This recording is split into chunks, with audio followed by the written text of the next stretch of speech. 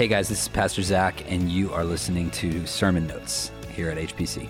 Guys, thank you so much. And listen, I know everybody's getting antsy, but we're just settling into the message right now, so just relax.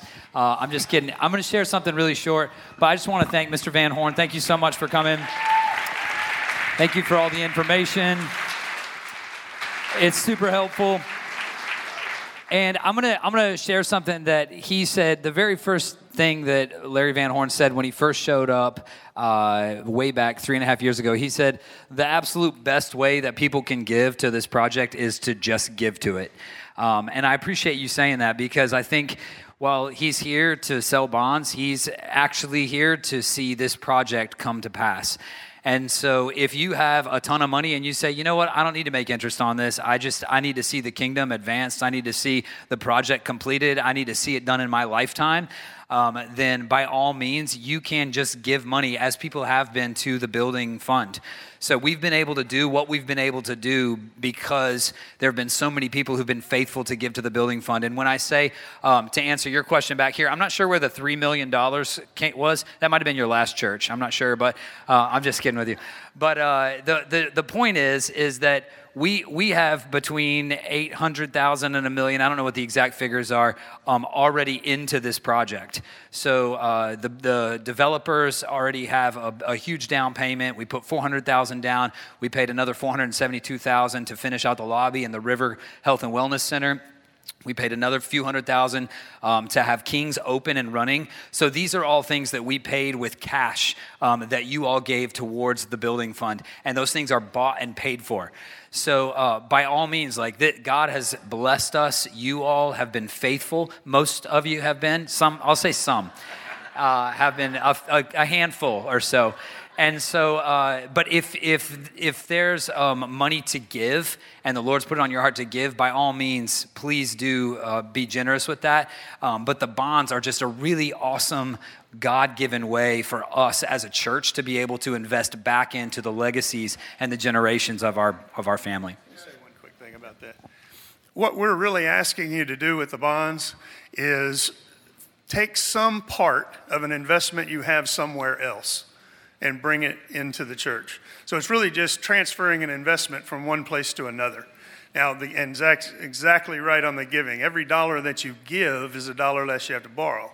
And so it's a real blessing. Many people do both. They give to the building fund and then they invest their IRA because they couldn't give that to the building fund anyway. But just keep in mind, we're not asking you to give anything for this project, for this program. We want you to move an investment and then give as the Lord puts it on your heart, like Zac said. Thanks. Awesome. Thank you so much. I'm going to keep you for 10 more minutes. Turn with me to Isaiah 49. And listen, the packets that you have, this kind of like hunter green looking job with the pinstripes, this was one per family. We need these for the second service, unless you guys commit right now to buying all these bonds. If we're going to do that, you can have the rest of them too. But we need these back, okay? So if you ended up with 2 in your family, or if you ended up with 1 and you say, no, I'm just going to give the money, I'm going to go ahead and give the $250,000 instead of invest it into bonds, that's fine too. Please turn this back in at the welcome kiosk on your way back out. Turn with me to Isaiah 49. I just want to share something short with you that the Lord put on my heart, because I see what's happening in the kingdom, and I think that many of us see it as well. I think a lot of what the Lord's blessed us with here is a sort of 100,000-foot view. We've been praying for New England. We haven't just been praying for our church project. We haven't just been praying for Swansea. We've been praying for revival and the kingdom to come in this region of the United States on earth as it is in heaven. And so because of that, we're seeing incredible things happen. We're seeing shifts on a huge and spiritual level. And so I want to thank you guys for that. But also, one thing that Larry had said about the sphere of influence, I love how there are so many people who are sort of adjunctly connected to His Providence Church. There are folks who come in once every 6 weeks and just sit through a service or come down to an altar to be restored and revived and then go back to serve in their ministry posts at their home church. We have people who are here half the year. We have people who are here every other month or every other week. But there are also folks that you guys know and love, people who are in your family who participate online every week. And again, we need our entire family, our extended family. We need everybody who is even connected here to be praying and asking the Lord how to help make this thing happen. Isaiah 49. The prophet is talking about sort of what's going to happen as the end comes near. In fact, if you have a subheading over 49, it says salvation reaches to the end of the earth. And the promises, some of the promises that we've been waiting for generations, for millennia for, are starting to be fulfilled. And so I want to read to you in verse 14. It says, "But Zion said," who said Zion? Jerusalem, Israel, God's people. We'll just include ourselves in this for today's intents and purposes. "The Lord has forsaken me and the Lord has forgotten me." And I know that sometimes we feel like that. And I know that sometimes over church history, we can look back and we can realize that, hey, there have been moments in church history and maybe even in your history where it's looked like God's forgotten you, where it's looked like God's forsaken you. And the Lord says this, "Can a woman forget her nursing child and have no compassion on the son of her womb? Even these may forget, but I will not forget you. Behold," listen to this, "I have inscribed you on the palms of my hands. Your walls are continually before me." Now, obviously, we read this, and you don't have to be some prophetic guru to see the connection here between the Messiah taking nails and literally for the sins and for the redemption and the restoration of the church, taking the cross. But as I was digging into this, I felt like the Lord said, go a little deeper, Zach. And so I'm going to go a little deeper with you this morning in the next 12 minutes.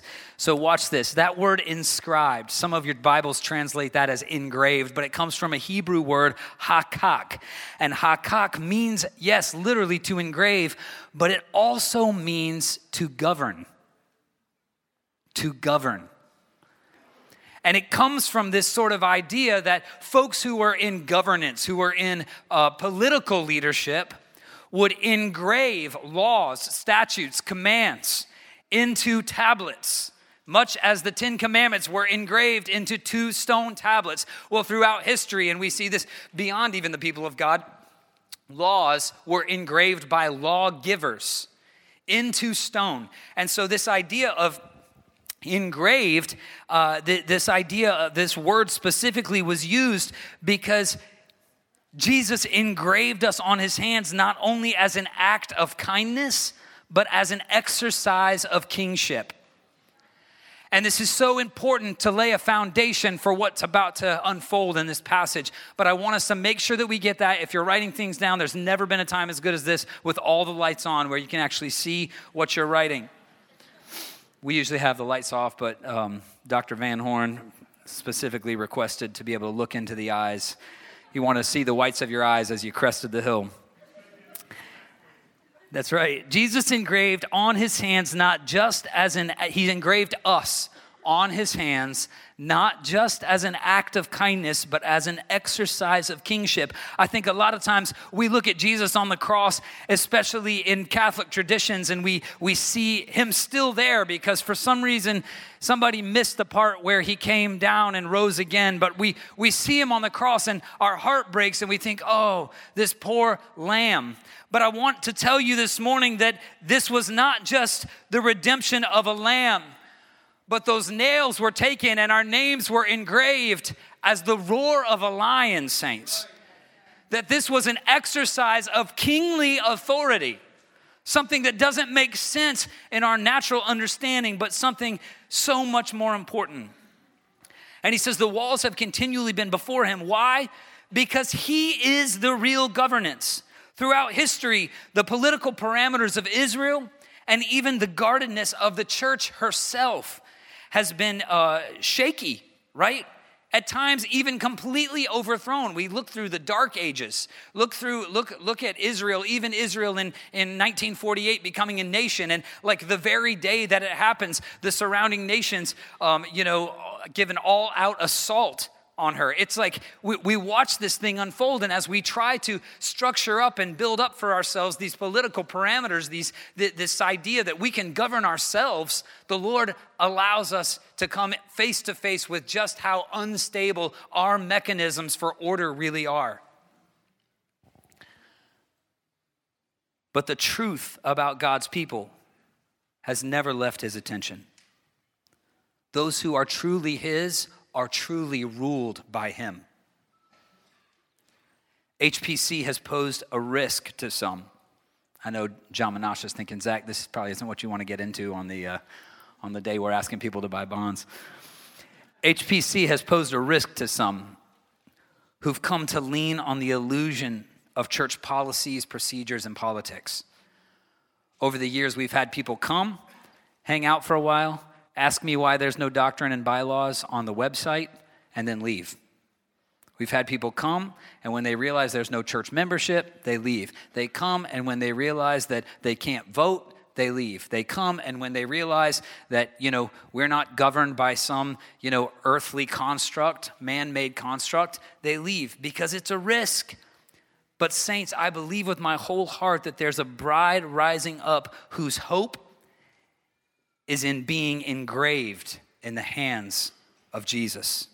There's a people whose strength is not in our own ability to govern ourselves, but it's in the scepter that's in his hand. And there's a church whose walls are made of fire, whose definition and whose parameters, whose policies and procedures are that of his and come from his throne room. Amen? And so verse 17 says, your builders hurry, your destroyers and devastators will depart from you. And I love this part, right? Because number one, my father-in-law is a builder, and he does not build slow. He builds fast. I am not a builder, but when I do occasionally build things, it is very slow because it's one of those 1 step forward, 2 steps back, and then go back to the hardware store and buy more lumber because you cut it all the wrong size. Hey, and Ron shows up. He's like, you got all your firewood for this year. That's great. Your builders hurry. Here's the deal. The building never stopped. I was working on a greenhouse this summer, and I would build slow. Sometimes it's because I like to be outside, and it's beautiful. I've got my music playing, and I'm just taking my time, not worried about the fact that this needs to be done before winter.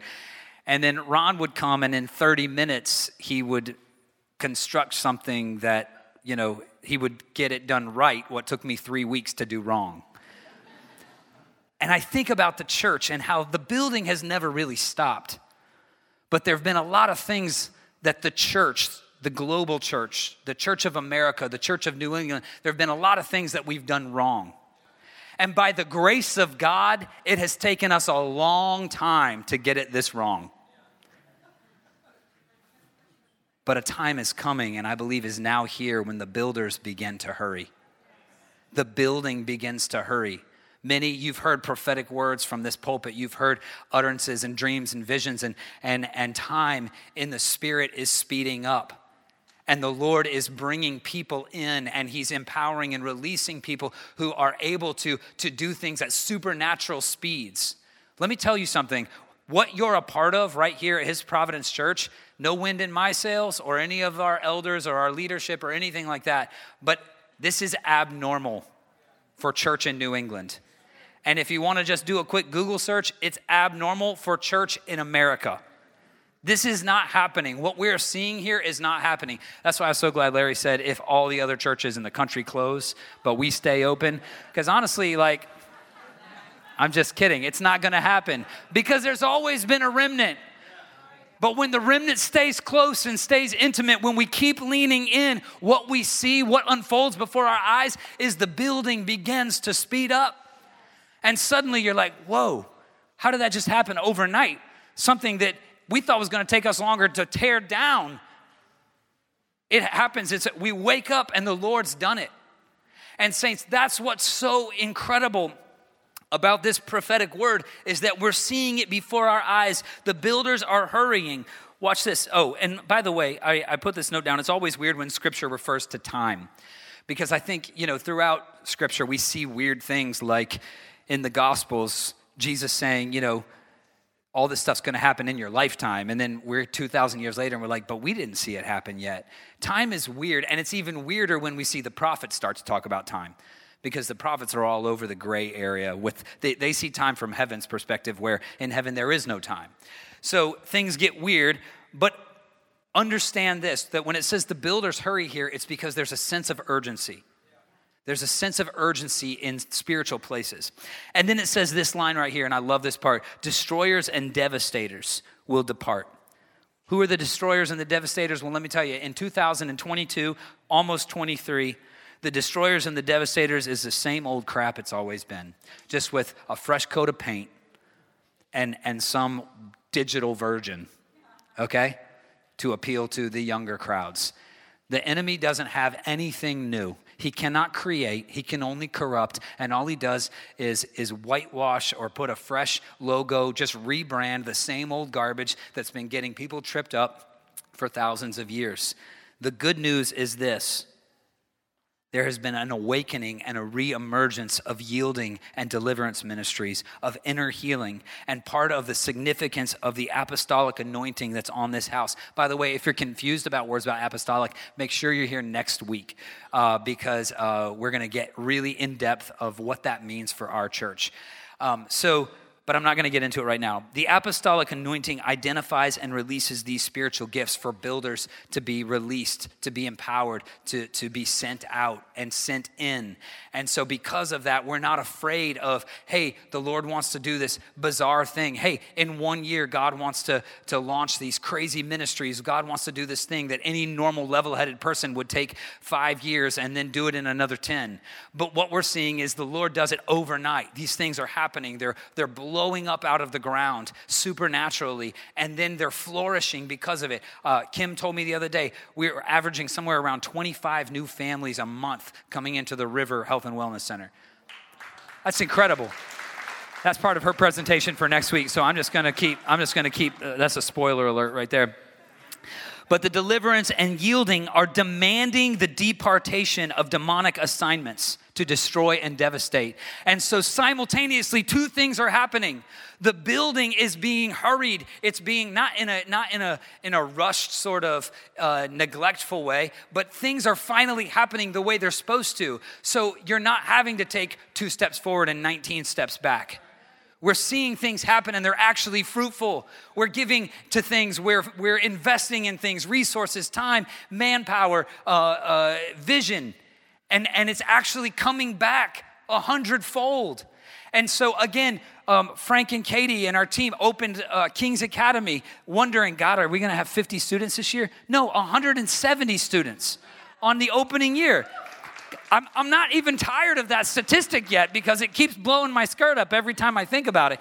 And so I'm hoping that the bride is understanding what's taking place here. Not only is the building happening in a more fruitful way than ever before, but the assignments from hell that have worked against the kingdom are being fought back. The gates of hell are not prevailing. It's important that we understand that the stuff we've been talking about for years, we're finally seeing it come to pass. Hallelujah!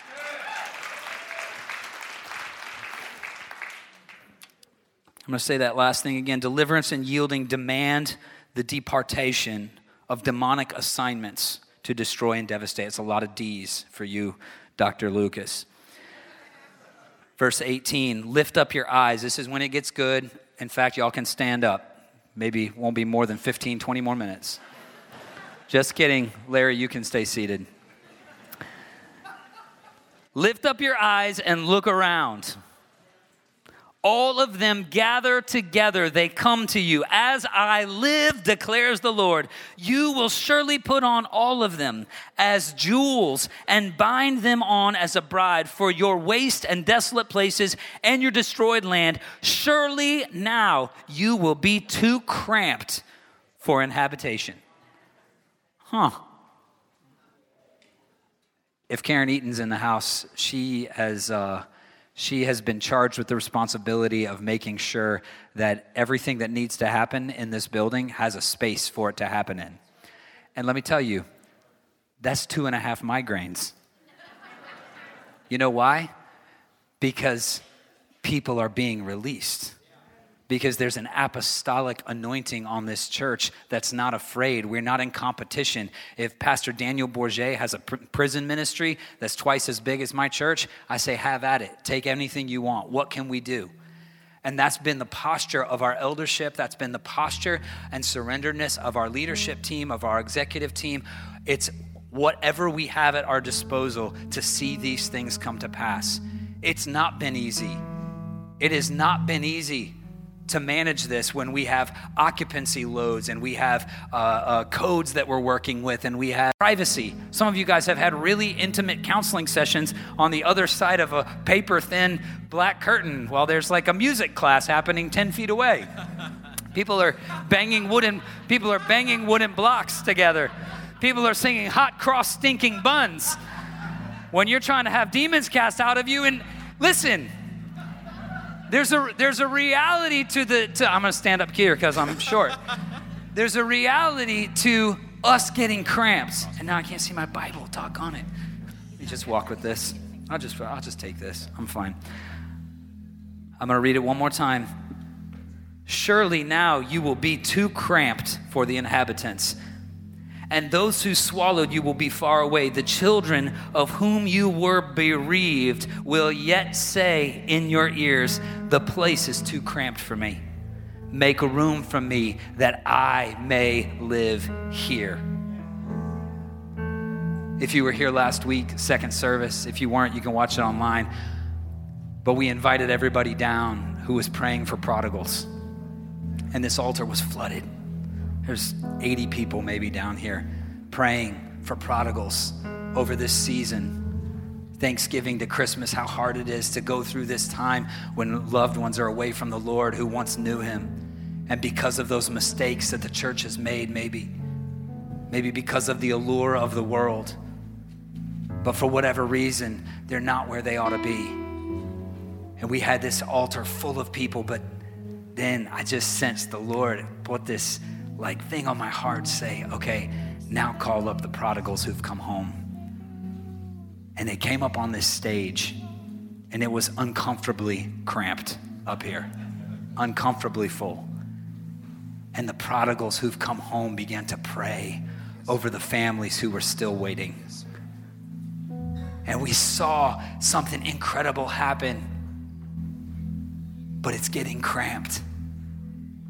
And I think that over years and over generations, especially the Church of New England, we have elected to remain small. Not small we're casting all this vision and we're raising money and maybe we're even doing building projects and that sort of thing, but our mindset has been small. Our grasp, our reach, our understanding of what the Father really wants to do has been cramped. And you know what's crazy about this word? It shows up this other place in Scripture, and it's going to blow your mind. In fact, you might want to sit back down, but don't. I saw you trying to sit down on me. You remember the story when Absalom tried to take David's throne? And while David was out of town, Absalom took some advice, and he went in to 10 of his father's concubines to make a statement. These women are mine now because this kingdom is mine now. And when David came back and he was restored to the throne, he took those 10 concubines and he confined them to a house of their own, but they would remain barren and childless for the rest of their days. Well, the word that's used to describe his confinement of those women was this same word, sarar. And as I'm watching the Lord be restored to the throne, what we're doing with his bride, the ones that are coming back, oftentimes we end up backing them into a corner and saying, okay, there's a place for you, but it's not to be fruitful. There's a place for you, but it's not to give birth to vision.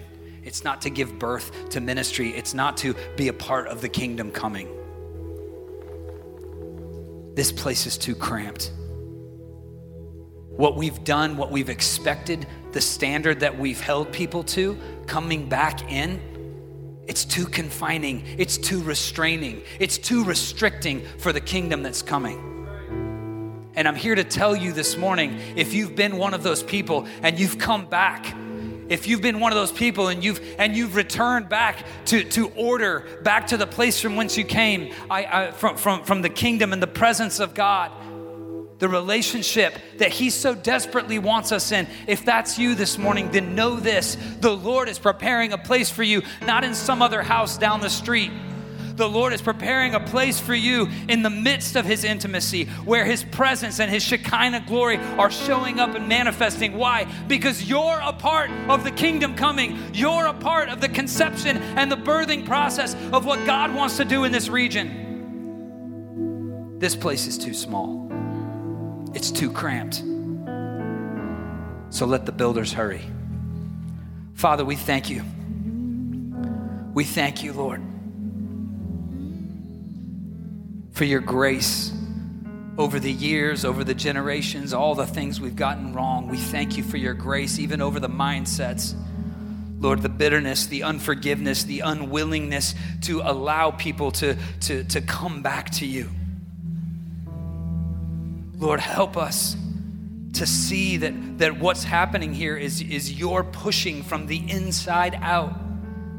And as you've been in the heart of each one of your children, as you've been in the crucible moments of your churches throughout history, God, you've been in the fire that's fallen. You've been in the spirit that's been manifesting. But Lord, I ask God now that you would forgive us, Lord. We repent for the places that we've restricted you, that we've restricted those parameters, that we've said, no, enough is enough, and we've settled for less than what you really wanted. God, forgive us where we've built up walls to contain a thing that was never meant to be contained, but only defined by fire. So Lord, have your way. Have your way here, God. This whole thing is yours. The land down the street that we were going to build on, it's yours. Yeah. Yes. This mall, it's yours, God. The parts that we take possession of and the parts we don't. Lord, the parking lot and every pothole in it.